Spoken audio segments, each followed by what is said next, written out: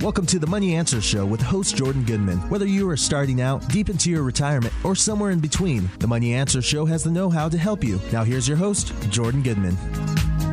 Money Answer Show. My guest hour is Ted Zipoy. He is the Chief Innovation Officer at Scholar.io, which is a new way for people to get scholarships and for institutions to fund those scholarships. Welcome to the Money Answer Show, Ted. Thanks for having me. Looking forward to our conversation today. Just give us a little bit of your background and how you got to where you are today. Yeah, sounds good. So I'm originally from a very small town in Minnesota called Kimball. Graduated with around 40 students, so lived the small town lifestyle. And then I went to North Dakota State University in Fargo, North Dakota, and studied industrial engineering. Along the way, made a lot of solid connections in different spaces and actually started my career out doing medical device innovation at a company called Boston Scientific. There, I worked really hard with different small teams that maybe had a business idea or a new product, helped them scale that up and either become a product within our business or spun out into their own individual companies. So strong background in innovation and entrepreneurship, and recently made the jump into Web3 and cryptocurrency in January as a full-time developer at Scholar.io. So let's start with what the problem is with the current system of funding college scholarships. First of all, let's just start off with how much debt is there out there and how fast is it growing as far as student loan debt? Yeah, that's a great question. So right now in the United States, in total, there's around $1.7 trillion in the United States as far as student debt goes. And that grows actually faster than our GDP does. And it's a growing problem that impacts, I want to say it's around 40 million Americans. The reality is that a lot of these students graduating with debt, it actually leads to them postponing major life events, whether that be purchasing a house, starting a family. That overhead debt is kind of a ball and chain that really keeps them from fulfilling some of their dreams. And so why is the debt so big? I mean, there are billions of dollars in scholarships out there. Why do people have to take on so much debt?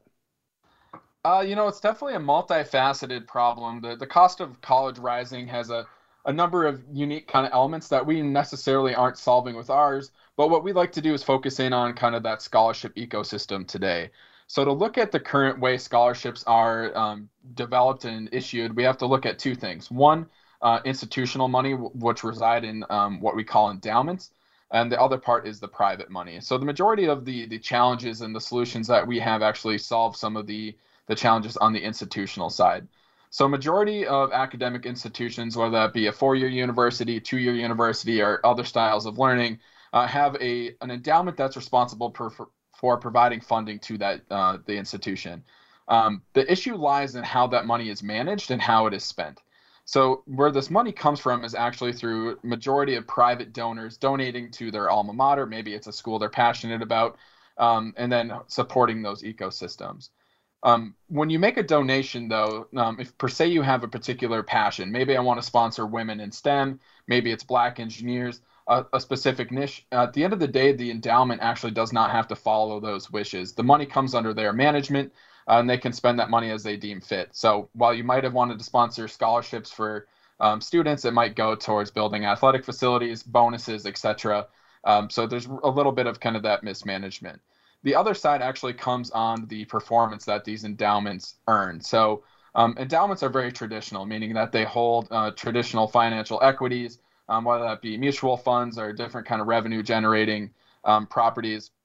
And what happens is that those yields are relatively low. The average return on these endowments in the past 5 years is around 5%, 5.2%. That being said, there are some black sheep like the Ivy League schools that have multi-billion-dollar endowments tend to have a little bit higher returns. But on average, if you look at just kind of all the universities, big and small, it sits around 5%. The other half of that token is the high overhead that a lot of these endowments kind of report. The average overhead fee sits around to be 4%. And so when you make a donation to these endowments, it's realistically growing at around 1% a year. We believe we can do much better using the power of Web3 crypto and what we call decentralized finance. And I'm excited to talk a little bit more about that. Sure. So let's talk about, for the average family, how much debt the average family has coming out of college, and how does this compare to previous generations? Yeah, so I recently graduated, so I really resonate with a lot of this. And So the average debt that most Americans hold is around, I want to say that in the $37,000 range. Luckily I graduated with a little bit less, but that's astronomically higher than what it used to cost to attend different universities. And especially if you look at more kind of private institutions that have a higher cost of attendance, that number can be much higher. But right now it sits around $40,000. Now, there has been a lot of talk at the political level about forgiving some or all of that debt. Is that likely to happen, and would that impact the situation significantly? While that may happen and it's focused in on the federal debt, there is still a lot of kind of private, loans that are out there as well. For our particular niche, where we're focusing in on is the scholarships and endowments, I still think that there'll be a high cost of attendance to some of these universities, and there'll always be a need for scholarships, and especially as higher ed and academia is changing, as the world shifts more towards, at least in kind of the technical aspects, less 4-year degrees and more so the 2-year technical learning degrees, and an emergence in what's called certificate-based learning, where maybe you're taking a 24-week boot camp on a particular skill. There's a huge gap in that there's not a lot of solid funding and scholarship mechanisms in those spaces either. So it'll definitely help a lot of people if that student debt is forgiven, but I think our particular niche will always be there, especially as academia changes. So what role do scholarships play in the overall funding of education? Is it half the money, a quarter of it? The scholarships that are out there today, roughly how much of the total educational bill are they covering? It's a great question, and it really varies university to university, but I would say that majority of students are actually paying their tuition out of pocket. So I would say it plays a very small role. I don't have exact digits on it, but it's probably something for us to get into our arsenal. But it's a lot smaller than most think, as the academic endowments, scholarships are not their number one priority, and hence the kind of the lack of transparency in that space. And another problem, I guess, is people who are donating to endowments don't have any influence or really knowledge of what's going on with once they put the money. It kind of goes into this big black hole. That's exactly it. And in the majority of the donors that we've talked to, that's the feedback they give, where you make your donation, they shake your hand and say, we'll see you next year. Of course, there's the tax benefits that come with making the donation. But what's really interesting is if you look at the 2020 kind of global giving report, the last reason people report that they give is actually for that tax advantage. Most people want to give because they want to feel closer connected to a social cause or feel like they're making an impact. And so when that kind of donation feels very transactional and not very fulfilling, donors are less apt to continue to donate. What we do is make that process much more peer-to-peer, where as a donor, you can see directly the students' lives you're impacting and get to know kind of the impact you're making more directly. Does this, by the way, apply to pre-college, to like private secondary schools and things like that? So right now, our initial focus is on traditional universities. That being said, we have a lot of flexibility in our platform. So any kind of institutions or academic schools we'd like to partner with, it's very simple to onboard them. And it honestly, at the end of the day, it comes down to what the donor's preference is. It's all up to them on, do I want to focus on a student pursuing a 4-year degree, 2-year degree, certificate, or it's a good, lens for us to look at is even some of this high school level material as well. So good question, something we can put on, and we definitely have the flexibility on our platform to facilitate that. So colleges, as you said, are very conservative. They've done things one way for decades.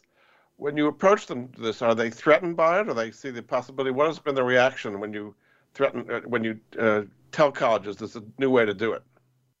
So, I wouldn't say that we're in direct competition with some of the colleges. If anything, we actually are a differentiator for them, as we also facilitate. We're a digital asset on-ramp. So any donors that want to come to their university and perhaps donate cryptocurrency or other digital assets, we also work with them. At the end of the day, I feel like we're a complement, not a competition to it. And more than anything, there's a lot of private money out there that's also a big focus of ours. So donors that are already not working through an academic endowment that want to kind of feel closer connected to their cause. So, I'd say we'll see as that relationship matures, but if anything, we're trying to be a complement and kind of add some alternative funding options to their basket. Has this been done around the world and any other places? Has it actually been implemented yet? So we're early on in our project. There are a few different platforms that kind of facilitate cryptocurrency donations, but none that have the kind of yield earning mechanisms we do. So we're pretty early. I think we'd like to say we have the first mover advantage, and we're also bringing that global perspective. We have a really strong presence and building in Turkey, of all places.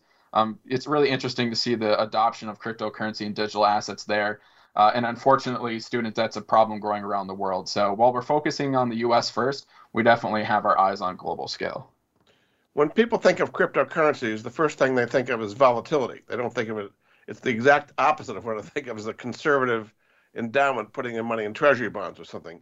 How do you assure people that they're not going to use cryptocurrencies and not lose all their money? Yeah, it's a great question, and majority of the yield earning options that we make available to donors are rooted in what are called stable coins. Stable coins are tied to the US dollar, so that volatility is very much so circumvented or kind of prevented in that way, but yet the yields are much higher because in centralized finance there's a lot of overhead fees that happen. In decentralized finance, there's the higher yield that's paid back to the people that go in. So our risk management strategy has to do with evaluating their smart contracts, where the yield is actually coming from, and then rooting everything in those stable coins so that underlying asset has some stability. So it's not put into Bitcoin and Dogecoin and Ethereum, the kind of cryptos that most people think. No, and that's kind of our unique blend there, is that we're getting people that are kind of maybe crypto adverse or maybe have never been in the space adjusted and comfortable with low risk assets. That being said, we're not going to be reporting any sort of the crazy gains you hear either. But that being said, they're much better than traditional finance. So what kind of yields can you earn with the strategy you're talking about for an endowment? Great question. So we have a number of different yield partners with different levels of risk, all of them very well managed. With Circle, our institutional partner, the average return is around 6 to 8%, depending on how you set it up. But if you go to some more of these decentralized options, right now, the biggest one in the space is Anchor Protocol, where you can earn 16.5% on stable coins. Amazing. We're going to take a break. This is Jordan Goodman of the Money Answer Show. My guest this hour is Ted Zipoy. He is the Chief Innovation Officer at Scholar.io. You can find out more at their website, Scholar.io. And the O is actually not an O, it's considered a zero when you spell it out. So Scholar with an O, with a zero, .io. We'll be back after this. All around the world, tech companies are innovating and driving returns for investors. Our crowd analyzes companies across the global private market, selecting those with the greatest growth potential, then brings them to you. From personalized medicine to robotics to cybersecurity, where companies spend $150 billion annually, our crowd is identifying innovators so you can invest where growth potential is greatest early. Our crowd is the fastest growing venture capital investment community.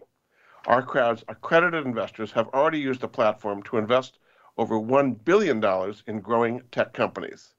21 of the portfolio companies are unicorns, and many of our crowd's members have benefited from over 50 IPOs or sale exits of portfolio companies. Now you can invest in Zotero, which has developed a patented new approach to data protection that eliminates the gaps of traditional methods securing any data asset, whether it's on-premise or in the cloud. Zotero is trusted by one of the world's largest pharmaceutical companies. Explore Zotero's potential at OURCROW.com/answers. You can join our crowd for free at OURCROW.com/answers. Join the fastest growing venture capital investment community at ourcrowd.com/answers. Nobody likes the guy who says, "I told you so." The guy in 1991 who said to you, "Invest in the internet, it's going to be huge." Or the guy in 1997 who said, "Come on, this is going to be big. They call it social media." And the guy in 2009 who said, "I'm telling you, man, crypto is real." Now, I'm not going to be that guy who says, "I told you so." But I am telling you that there is a 21-year-old international company where you can become a global project partner, earning a passive income doing exactly what you're doing at this moment. No selling, no recruiting clients, no administering a business after hours. Visit www.mypassiveincome.life now. That's mypassiveincome.life. Don't let history repeat itself on this one. Earn a passive income. Now listen again. That's mypassiveincome.life. Have you had a chance to check out Voice America's online magazine and blog? If you love our hosts and shows, check out articles that give an even deeper perspective, plus topics about health and fitness, movie reviews, philosophy, business tips and tactics, spirituality, positive thought, current events, and even more about your favorite host. It's just a click away at blog.voiceamerica.com. That's blog.voiceamerica.com. The Voice America Press Blog. All access, all the time. We're always talking business. Talk to an expert. Call now, toll free, 866-472-5790. That's 866-472-5790. Voice America Business Network. You've been listening to the Money Answer Show with Jordan Goodman. If you have a question for Jordan or his guest, please call us now at 866-472-5790. That's 866-472-5790. Now back to Jordan. Welcome back to the Money Answer Show. This is Jordan Goodman, your host. My guest this hour is Ted Zipoy. He is the Chief Innovation Officer at Scholar.io, which is a new system that's going to allow people to get scholarships and allow colleges to fund them in a better way. Welcome back to the show, Ted. Awesome. Thanks for having me. So we talked about how using these stable coins and decentralized finance, endowments would be able to get much higher returns. Instead of 1% to 2%, we're talking as high as 16%. Explain how that works. Yeah, great. To focus in on how decentralized finance work, the best way to think about it is instead of working through a centralized bank or working through a centralized financial institutions, essentially it's a community of people that come together to offer liquidity. So how a bank makes their money is, especially on some of these loans, is by having that liquidity and essentially using, savings accounts, et cetera, to fund that. So while you maybe, a high yield savings account is 1%, in DeFi, by lending liquidity to a protocol, you can earn much higher return. So it's by taking out some of the middleman fees and actually having some of these community driven funding options. That's where these high yields come from. It's a lack of a middleman, the efficiency of kind of blockchain that drives some of that efficiency and that high yield. Is this something available to investors outside of the endowment space where they can get a higher yield on their money through DeFi? Absolutely, and I'll be clear that nothing I say here today is financial advice, and always be sure to do your own research. But yeah, it's available to everyone. You have to be kind of literate in how to use some of these DeFi tools, so understand the core essence of what blockchain is, what makes a blockchain safe, what is a good investment, etc. But to focus in, to answer your question more specifically, that's actually our target audience. So we're not necessarily going in and partnering directly with universities to start out or endowments to start. We're actually working and partnering with private donors that want to make their money go further and amplify that using DeFi. So the short answer is yes, and we're really excited for kind of what that means from a democratization standpoint. So from the university's point of view, they would be able to get a much higher rate of return on their donations than they're getting now, up to 16% versus 1 or 2, something like that, and therefore be able to make more scholarships. Is that correct?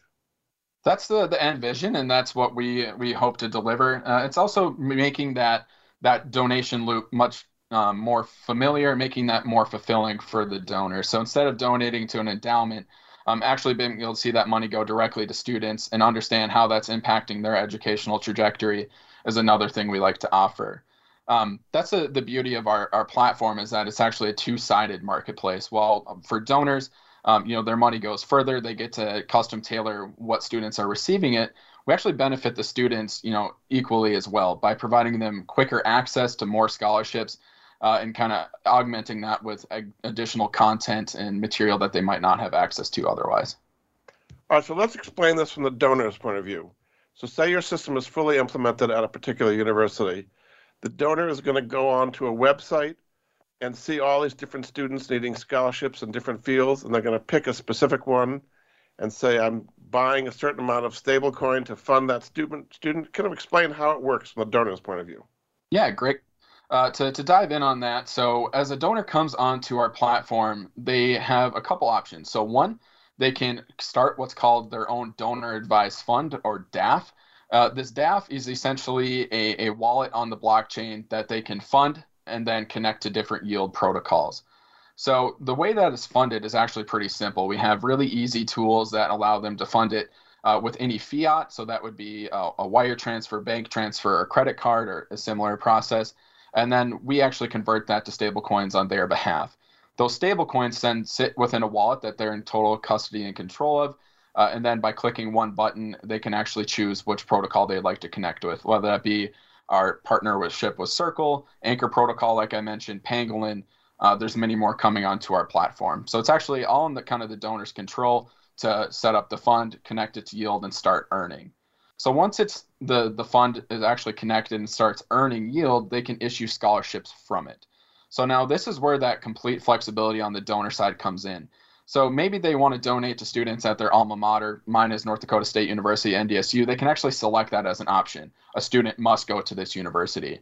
Or maybe they're more, kind of open to students at any university. Maybe they're trying to focus in on another social cause. Like I had mentioned before, maybe that's women in STEM or Black engineers, or any niche that they can choose, they can set it up on our site. So tons of flexibility, but we can promise them that they're going to get a ton of eyes on those scholarships. So right now, our Web 2.0 platform called Scholarful.com has around 30,000 students on it. That number continues to grow each day. But at the end of the day, we give them a short list of about 10 candidates that we feel meet their criteria. A lot of that is done algorithmically based upon the criteria that the students enter and the donors enter. But then they can choose and kind of close the loop saying, this is the student that fits my needs. We actually work with the student's university to get them that money in fiat. We basically use Circle as our off-ramp for that. And then we actually close the loop with the students by saying we'd like to create a thank you video to send to your donor. So it's actually way more peer-to-peer as the term we like to use, where donors are going to students and kind of evaluating them directly. It kind of reminds me of Save the Children. We have a specific child that you give money to that you can have a connection with, as opposed to just giving it to a big institution that's supposedly doing good things. We've definitely pulled some inspiration from those, and the ASPCA as well, where you can sponsor a particular animal. But yep. It's way more fulfilling and more meaningful for these donors. And the beauty of blockchain is that they can kind of have that as their trophy self and say, look, this is the lives we've impacted. So that's one option where a single donor can choose a student. The other option we have is a little bit more like I'll say GoFundMe-esque, where maybe there's what we call a community fund. Like, maybe that's again, I'm just going to use a consistent example here. Women in STEM. We all want to sponsor them. We don't necessarily care, what students are receiving it, or they can donate to a community pool. That pool then issues scholarships and goes that way. So that's also a really great option for people that maybe don't have the money to spin up a traditional, donor advised fund. Maybe you want to donate $20 instead of $20,000. That's a much better option for that level of donor. So there is no minimum in doing. You don't have to have millions of dollars to contribute to a school to participate in this. No. So we will likely have some minimums around starting what we call that donor advised fund, or the one that's kind of your complete control over. Right now, we want to set that around $5,000. But to contribute to a community fund and kind of team up and make an impact, there's really no minimum on that whatsoever. And all the contributions they would make would be tax deductible. Is that correct? Correct. And so we actually do have a 501c3 that we can issue those kind of tax documents out of. Now, if people take the standard deduction, it's not going to be deductible because they don't have any deductions, right? It has to be over a certain threshold. Right. And so, that's a place where we can provide any documentation as needed, but, recommend our donors work with a financial advisor, their traditional methods to figure out what works best for them. How does this lower operating costs compared to the traditional model? It's a great question. And to look at that, we actually have a lot lower overhead fees just because it's all protocol driven, meaning that there's not a lot of people behind the scenes and more so kind of algorithmic setting up of this blockchain. The biggest fees actually come from what's called gas, or publishing to it. And so that process is relatively automated. There's not people having to set up and create these. It's all done on the blockchain. So that's one big piece. The other is that our fee schedule is much lower. Right now, like I'd said, the average fee percentage is around 4.5%. Right now, we take a small amount when you initially donate to create what's called a wallet on chain. And then we do take 15% of the yield that is earned. So it's all dependent on how much yield you are earning. And at the end of the day, our mission is that, say you donated $100,000, we want all $100,000 of that to actually go to students. So our fees are only assessed to the yield that may be earned. And is the money only going for tuition or room and board, or can it be used for anything the student wants? So right now it just goes into their student account. So room and board, anything academic related, anything that they have authorization to spend out of their student account is fair game. We're thinking about how we change that as far as sponsoring kind of the next generation of learners, those that are doing certificate-based learning, or maybe are at a 2-year institution that don't have that. But right now, yeah, that's pretty much fair game to anything that falls under that student account umbrella. People are rethinking education, particularly in light of the pandemic, when lots of people were having their college experience from their home bedroom, not having the college experience at all, actually. Is that figuring into this as to how people see the kind of education they're looking for, and doing 2-year programs and more concentrated in a specific skill as opposed to having a broad liberal arts education? Absolutely. And that's actually a big inspiration for us, is that shifting narrative and what education actually looks like. So an emerging trend we've seen, of course, is the certificate or kind of 2-year based learning, but also how that education takes place. So we definitely have our eyes on, what might a metaverse university look like? What are some of the funding mechanisms that are required for that? And how do we offer scholarships to students that are, kind of bold enough to take that leap into Web3 and establish ourselves in that emerging space? So it's really inspired us, and we feel like there's a big gap there. And as the world kind of needs more and more in that space, we feel like we can really help accelerate talent that way. My sense is that colleges are feeling threatened by this, that people are saying, well, maybe going to the experience in person isn't as important as people thought in the past. People got their education the last 2 years from home, and maybe going onto a campus is not all it's cracked up to be. And certainly the cost for doing that is great. Do you think a paradigm shift is happening there? I definitely think we do, and I think we'll see it shift more so on kind of a career basis. So some universities or some careers will always require that 4-year in-person learning. Well, there's more and more in the technical fields that just simply don't require it. You're better served either doing an apprenticeship or spending time doing certificates where you can go to work quickly and learn more on the job than you ever would in a classroom. So at the end of the day, we're agnostic to, kind of the style of learning, but we want to be flexible and want to be able to serve all of those emerging trends as well. Very good. We're going to take another break. This is Jordan Goodman of the Money Answer Show. My guest this hour is Ted Zipoy. He is the Chief Innovation Officer at Scholar.io. You can find out more at their website, which is Scholar, spelled SCH0LOALAR.io. We'll be back after this. Stocks, bonds, investment opportunities, financial news, and talk. We can help. Call us now toll-free, 866-472-5790, 866-472-5790. Voice America Business Network.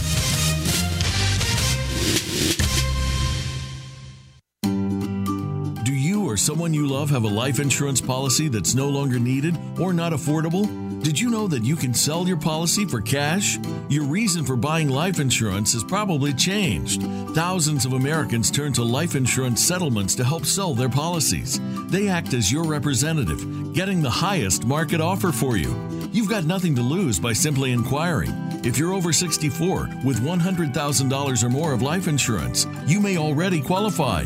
Call 877-485-6681 to get your free non-binding appraisal or visit fundinglife.com. Life Insurance Settlements. Discover the true value of your life insurance. 877-485-6681. Jordan Goodman is an affiliate. He recognizes quality solutions, forming relationships to help improve the lives of his listeners.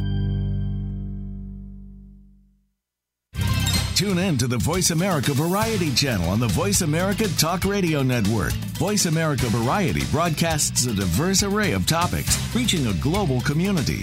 Our experts come from all walks of life, and the topics they discuss are everything from current events, arts and entertainment, leadership, parenting, relationships, self-improvement, career advice, and a variety of other topics. Check us out today. You're sure to find something of interest. Voice America Variety. Talk on today's hot topics. You've been listening to the Money Answer Show with Jordan Goodman. If you have a question for Jordan or his guest, please call us now at 866-472-5790. That's 866-472-5790. Now back to Jordan. Welcome back to the Money Answer Show. This is Jordan Goodman, your host. My guest this hour is Ted Zipoy. He is the Chief Innovation Officer at Scholar.io, which is a new system being installed in various universities to help people get scholarships and also provide donors with some advantages as well. Welcome back to the show, Ted. Thanks for having me. Well, let's take it from the student's point of view. You say they have a digital identity, and they're going to be able to apply in one click for scholarships. Explain how that works. The best way we like to describe what is our student side is it's like a dating app for scholarships, where instead, I think back very recently to my days applying to scholarships. Maybe they're coming from a university. Majority of them are coming from kind of private institutions, private nonprofits, and it takes a really long time to search them out, to apply to them, anywhere from 30 to 45 minutes each. On our platform, you fill out your profile once, and this includes kind of your cultural background, your academic goals, etc. And by doing that, you can now apply to scholarships in one click. So scholarships that are posted within our ecosystem basically are matched algorithmically to saying, maybe I'm a person studying engineering, it'll show me engineering related ones or any of those criteria. So it saves a ton of time for our students, makes that process much more simple, straightforward. And then one part we're excited about is since we're building on the blockchain, we can actually basically do some online credentialing as well. So maybe you're engaging in different sorts of the certificates that we've talked about and want to have a good way to track some of that. You can actually use our platform to do some of that as well. It's very far down on our roadmap. Our core use case is delivering on these scholarships, but that is something we're considering. So normally today, when you apply for a scholarship, you have to do something. You write an essay or, you show that you're relevant to that particular scholarship, but it's customized to each scholarship. Is all that thrown out the window? So we definitely have those options available to donors that want that level. We actually do that as what we call a second round. So instead of having, thousands of applicants writing these essays or doing, we've even seen kind of video requirements. We basically do it a first round and narrow it down to the, a top list of candidates. And if you want any supplementary material, we do have the mechanisms to do so, videos, essays, et cetera, but we try to take a lot of that burden away from the donors as well and get them a shortlist just based on a criteria level. So we have the flexibility. That being said, we do encourage donors to choose the one-click apply option just to make that process simpler for students and also increase their reach of potential candidates. So the donor in the end does pick the specific student that's going to get the scholarship. Is that correct? Yep. And so our job as a protocol is to essentially provide them a short list. Again, a lot of it's done algorithmically. What's the best match just based off of criteria. But we deliver them a short list, if you will, where they can actually get to know the candidates. If they want supplemental material, we also have a portal to do that as well. And this would be only in the United States, or would this be done globally? You could fund somebody in Hong Kong or Guatemala or other places as well? Right now, we're focused on the U.S. That's our main market. But since a lot of our community actually comes from Turkey, as far as our kind of crypto background, we want to make that a global perspective. And so that happens two ways. One, working with international universities and actually kind of establishing this in different countries. But another really big ask we've had is that a lot of, call it international students coming to the U.S. have much, much fewer or less access to scholarships than others. So might this be a platform to kind of democratize some of that? That's a big ask from our international partners. So it's happening in a few ways, but right now the U.S. is probably our biggest focus, and hopefully have some more international presence in 2023. So you say this is all being run by Web 3.0. I guess the web people are used to today is the 2.0 version. What does Web 3.0 bring to allow this to happen that you can't do in Web 2.0? The big difference between, we'll say, Web 1, 2, and 3 is a matter of centralization of the data. So Web 1, think back very early days of the internet, the late 90s, where basically you're a consumer of data. You're finding different places, reading. Very rarely would you be contributing.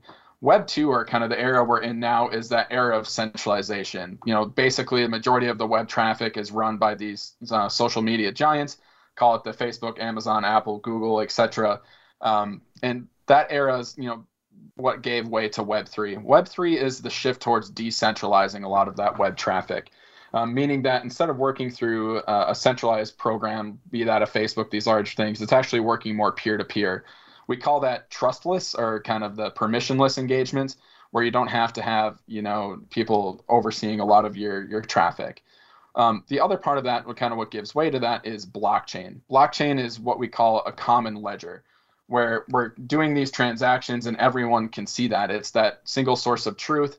It's that kind of common glue that holds us together from a financial standpoint. And that's being adapted many other places as well, where it's the ultimate kind of responsibility. The ultimate transparency is that everything you do is transacted on the blockchain. So there's not a lot of kind of funny business. There's no kind of faux transactions that tend to happen.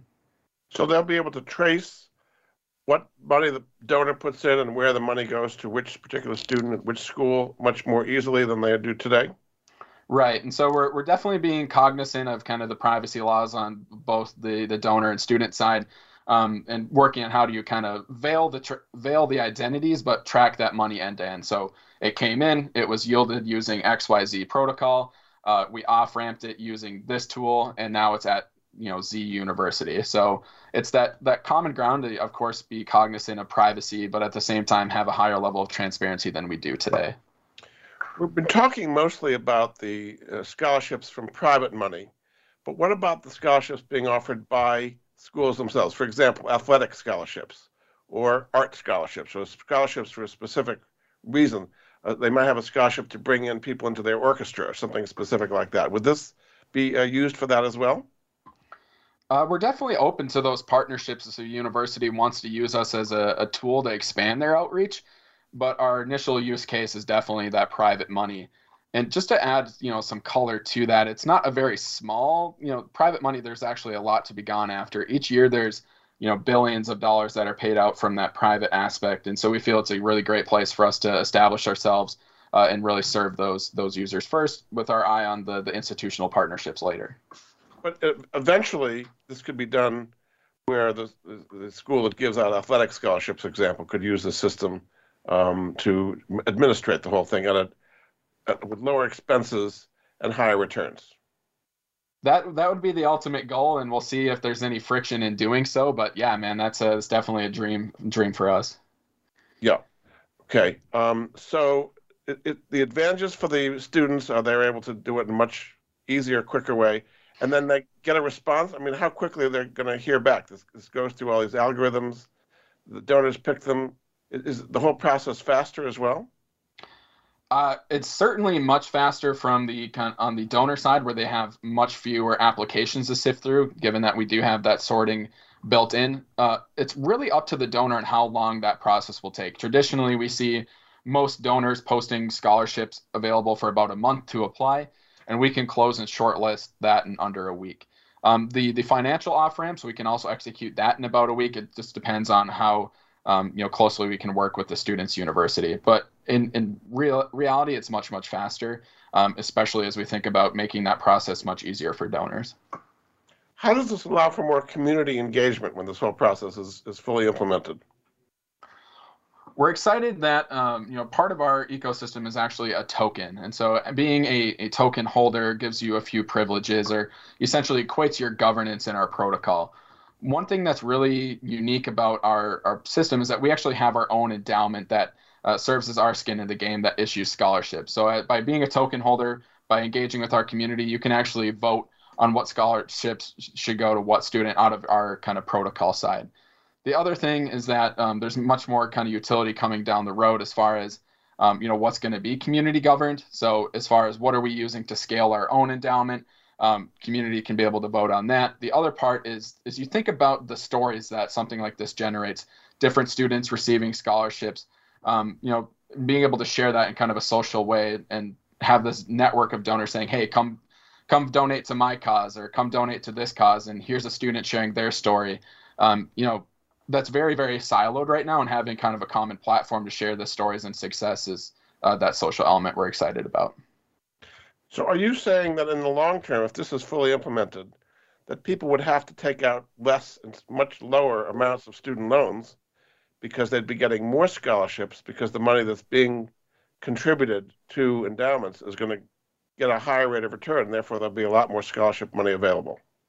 That's our thesis for sure. And while, that's maybe a bit utopian, it also leaves the door open for us to also take a look at potentially innovating on the student loan side as well. So, maybe the scholarships didn't meet your requirements financially for university. Right now, student loans are riddled with predatory lenders. And there's a lot of innovation happening in Web3 around how loans are managed and issued. So it's on our roadmap. It's not our priority focus, but we also want to make that an option at some point, and to start bringing transparency and trust into the space where, a lot of students are graduating not very set up for success.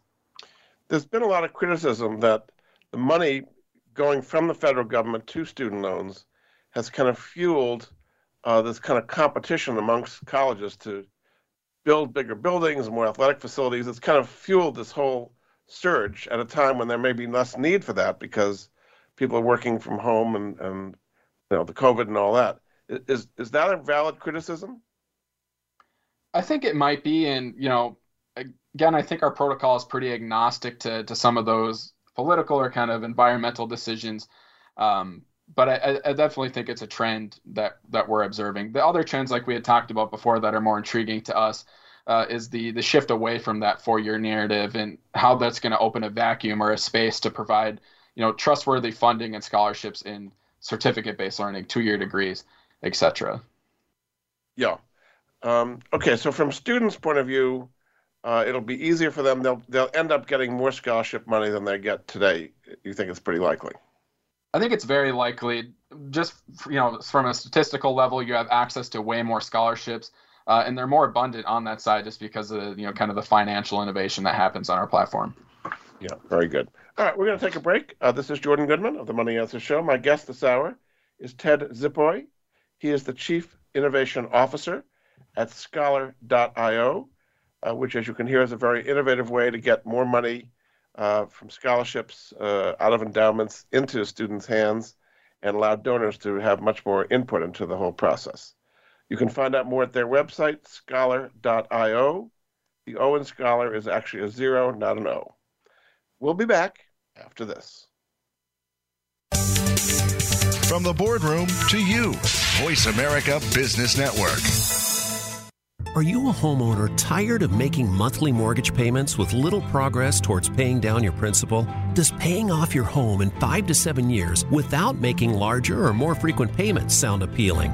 Paying off your home in full in 5 to 7 years is really possible thanks to Truth and Equity's Mortgage Equity Optimization System, a money management approach that puts your money to work for you 24/7. If you own a home with some equity, have a decent credit score, and verifiable income, you owe it to yourself to learn more about Truth and Equity's program. There's no need to replace your mortgage or refinance in many cases. The system works for new home purchases as well as current mortgages. Your home is your largest investment. Own it outright in 5 to 7 years. Call Truth and Equity 888-262-5540 or visit truthandequity.com 888-262-5540. Jordan Goodman is an affiliate. He recognizes quality solutions, forming relationships to help improve the lives of his listeners. You've been listening to the Money Answer Show with Jordan Goodman. If you have a question for Jordan or his guest, please call us now at 866-472-5790. That's 866-472-5790. Now back to Jordan. Welcome back to the Money Answer Show. This is Jordan Goodman, your host. My guest this hour is Ted Zipoy. He is the Chief Innovation Officer at Scholar.io, which is a way to help people get more scholarships and donors to have more input into where their money goes. You can find out more at their website, Scholar.io. Welcome back to the show, Ted. Thanks for having me. Part of the system is what you call staking rewards. Explain how staking rewards works. Staking is a mechanism found in Web3 where essentially you lock up your tokens to provide liquidity to an exchange or in our instance, it would be providing liquidity to our protocol. And return for that, you traditionally see a return on that. So stake your token for X amount of time and return Y, get X or Y return. What that's really important for us is why protocols do this. One, of course, is that liquidity to have that on the exchange. Two is that it's a very strong deflationary pressure in the ecosystem. In ours, it's a unique. So when you stake your token, that's essentially your gateway into our governance. So you can choose what students are receiving receiving scholarships from our endowment. It also enables you to be part of our rewards program. So earning a return on your token. And one thing we're really excited about is actually on the student side. By staking your token, you actually get access to different content and materials. We'd like to call it colloquially the paywall that pays you. So instead of paying, like in a Netflix style subscription, $9.99 a month, essentially you would stake an equivalent amount of our token, continue to earn those rewards, but also gain access to, exclusive content. It's really strong for us, puts some deflationary pressures in our ecosystem, and gets students that might have never experienced what Web3 is, what staking is, a very easy segue into the space for them. Would the existing institutions that are managing endowments, which is hundreds of billions of dollars, traditional money management firms and so on, accept or resist this whole idea you're proposing here? Truthfully, I think we'll expect to see some friction, and we'll think about what those partnerships might look like in the future. But building mass, we're not necessarily saying, hey, we're an institution killer. What we want to do is partner with the private donors that might be contributing, saying, hey, we have a better alternative for you, and start to build critical mass on the donor side and see what a formal partnership with the university might look like from that standpoint. So you're going to be building support from the donor community as opposed to from the institutional investors community.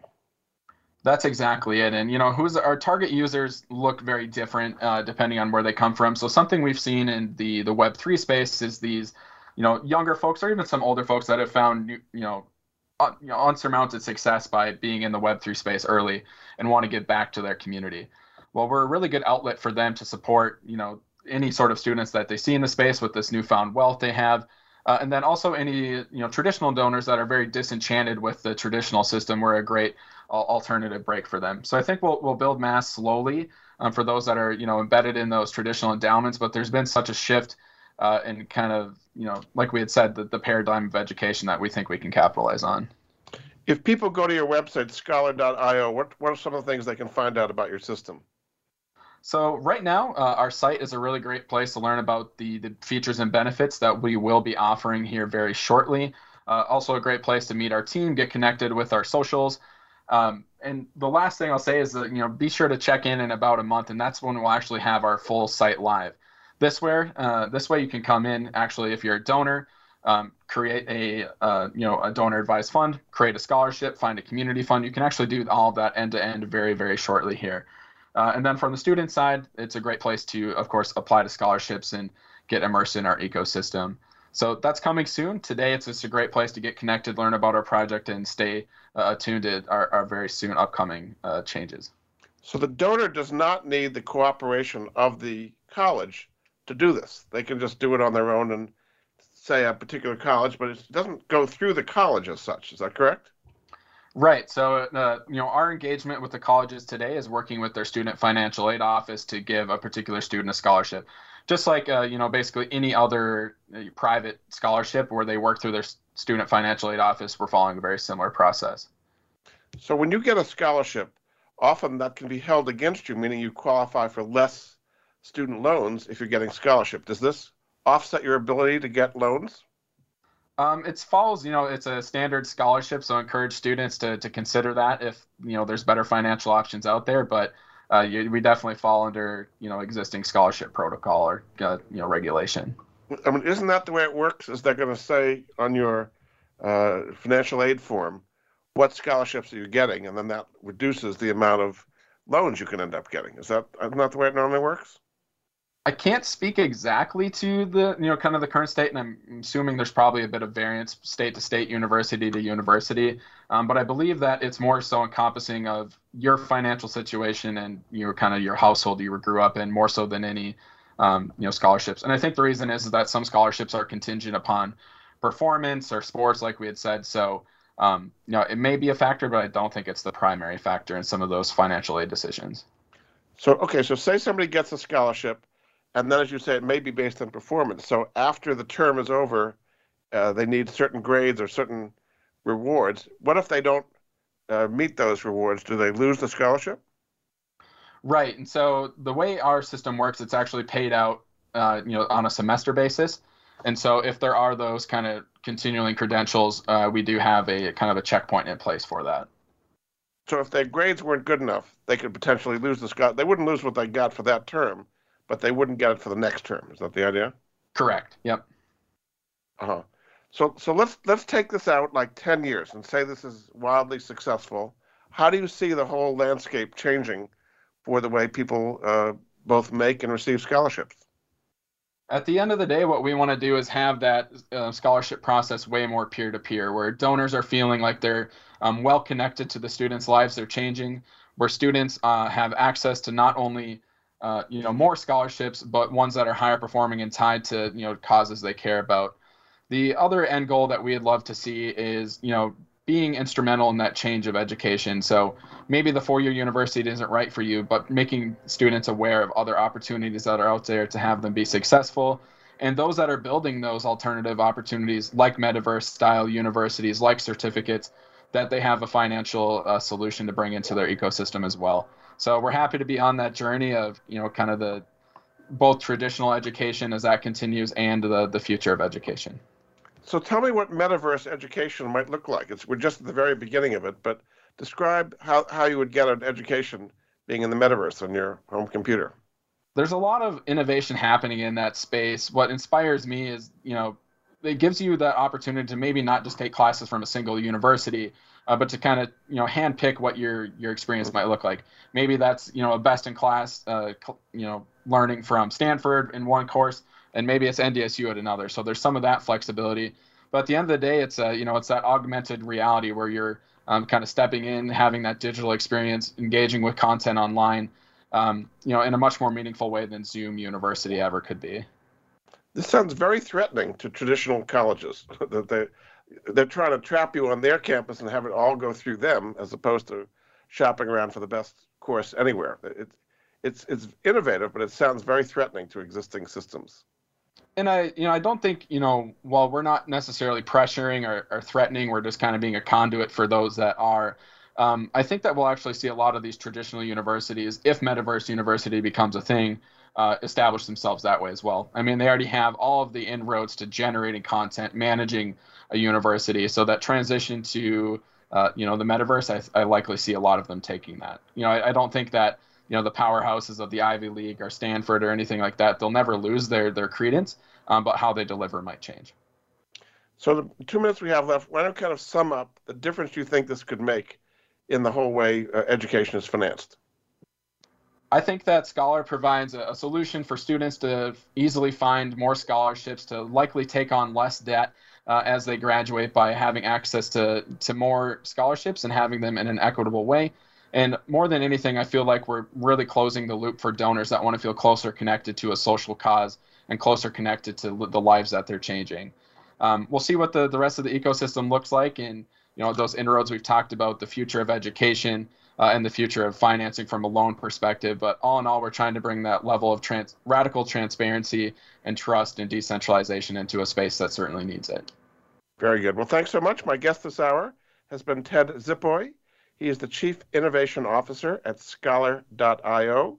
They're rolling it out right now. You can find out more at their website, Scholar.io, with the O being a 0, not an O. Welcome, and thanks so much for being on the Money Answer Show, Ted. Thanks for having me. This was great. Thanks again, and we'll be back next week with another edition of the Money Answer Show. Goodbye for now. Thank you for joining Jordan Goodman and the Money Answer Show. If you have a question for Jordan, please visit his website at www.moneyanswers.com. And be sure to tune in every Monday at 12 p.m. Pacific Standard Time right here on Voice America Business. See you next week.